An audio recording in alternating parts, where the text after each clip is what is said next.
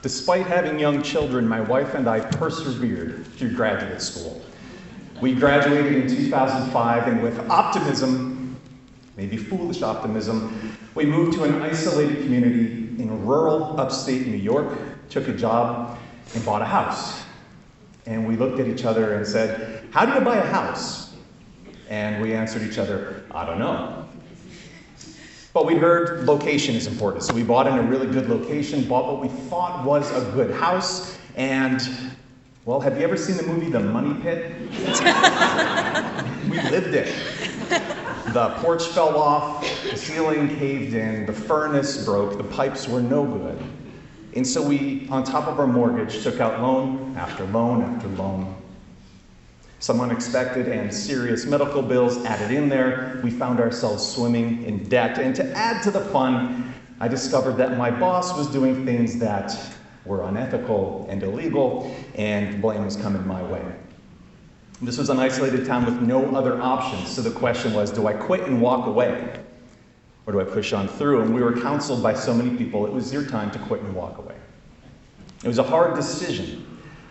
But we had bought with a great location. We had been smart. Location, location, location. And we put the house on the market in the late spring of 2008. You history buffs find that hilarious. The global housing market crashed and we sold the house at an enormous loss as we fled to New Jersey. Who goes to New Jersey to get away from crime? Yeah, that's where we were, and it was relatively okay at first, but the house wouldn't sell for the longest time, so we were paying our mortgage and our insurance and upkeep on the place while still paying the extraordinarily high cost of living in New Jersey for ourselves and our 3 very young children. Every single bill that came across our desk, we would say, "How are we going to pay this?" And we would answer each other, "I don't know." How are we going to get through these medical expenses? I don't know. How are we even going to buy groceries? I don't know. You might know that fear of running your card at the grocery store just to get the basics, and you ask yourself, is the card going to be accepted? I don't know. My wife and I would look at our kids after they were sleeping. We do that parent thing where you peek in and they're so peaceful. And we would look at each other and say, how are we possibly going to take care of these children? And we didn't know. And so I did the only thing that any rational parent would do in that moment. I became a contestant on Who Wants to Be a Millionaire.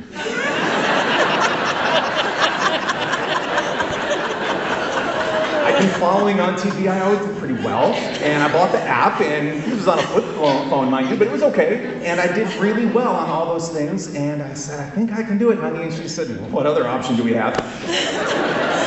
The house had sold, we were so deep in debt, we couldn't even fathom the numbers, but we worked out our strategy. We knew that I had to quit and walk away after having won $100,000. She did the math, I don't really do numbers. And so there I was, sitting in the hot seat. And believe me, it's so much harder when you're sitting in that hot seat than it is when you're watching on TV, when there's actual money on the line, and when you realize I could walk away today still drowning in debt, or with one good day, I could get my family all the way back up to zero. We hadn't been up to zero in years. But it's so hard when you're under these bright lights and you're in front of a big audience and the TV cameras are on you and Meredith Vieira is flirting with you. It's distracting. But I had practiced a lot. I knew how to use all of my lifelines, and so when it came to a question where I had to say, I don't know, I could call and phone a friend. Or I could pull the audience. I could do this or that, and I had made all the way up. I had $50,000. She was holding out a check that I had earned for $50,000. I could take that and quit and walk away, and that wasn't too bad, but it wouldn't be enough to get us up to zero. We would still be deep, deep in debt.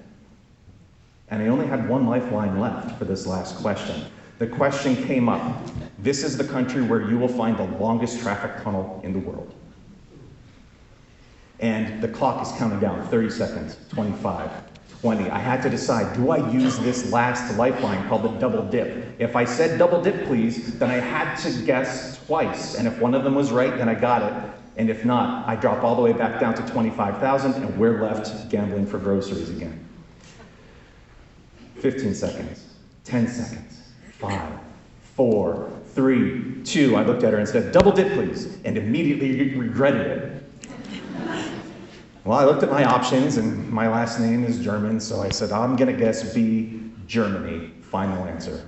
She said, I'm sorry, that's not right. You have 1 second left to take your final guess. And I looked at the options that were left, and it was D, Austria. I thought that's Germany-ish. I'll go ahead and say Austria. So I said to myself, D, Austria. My brain said D, Austria. My brain told my mouth to say D, Austria, and my mouth said C, Switzerland. I don't know why. And if you've seen the show before, you know what she did. She said, oh, your wife loves you anyway, right? And I felt the mountain of debt falling on me, and I said, yes. And she said, well, she loves you more now because you got it!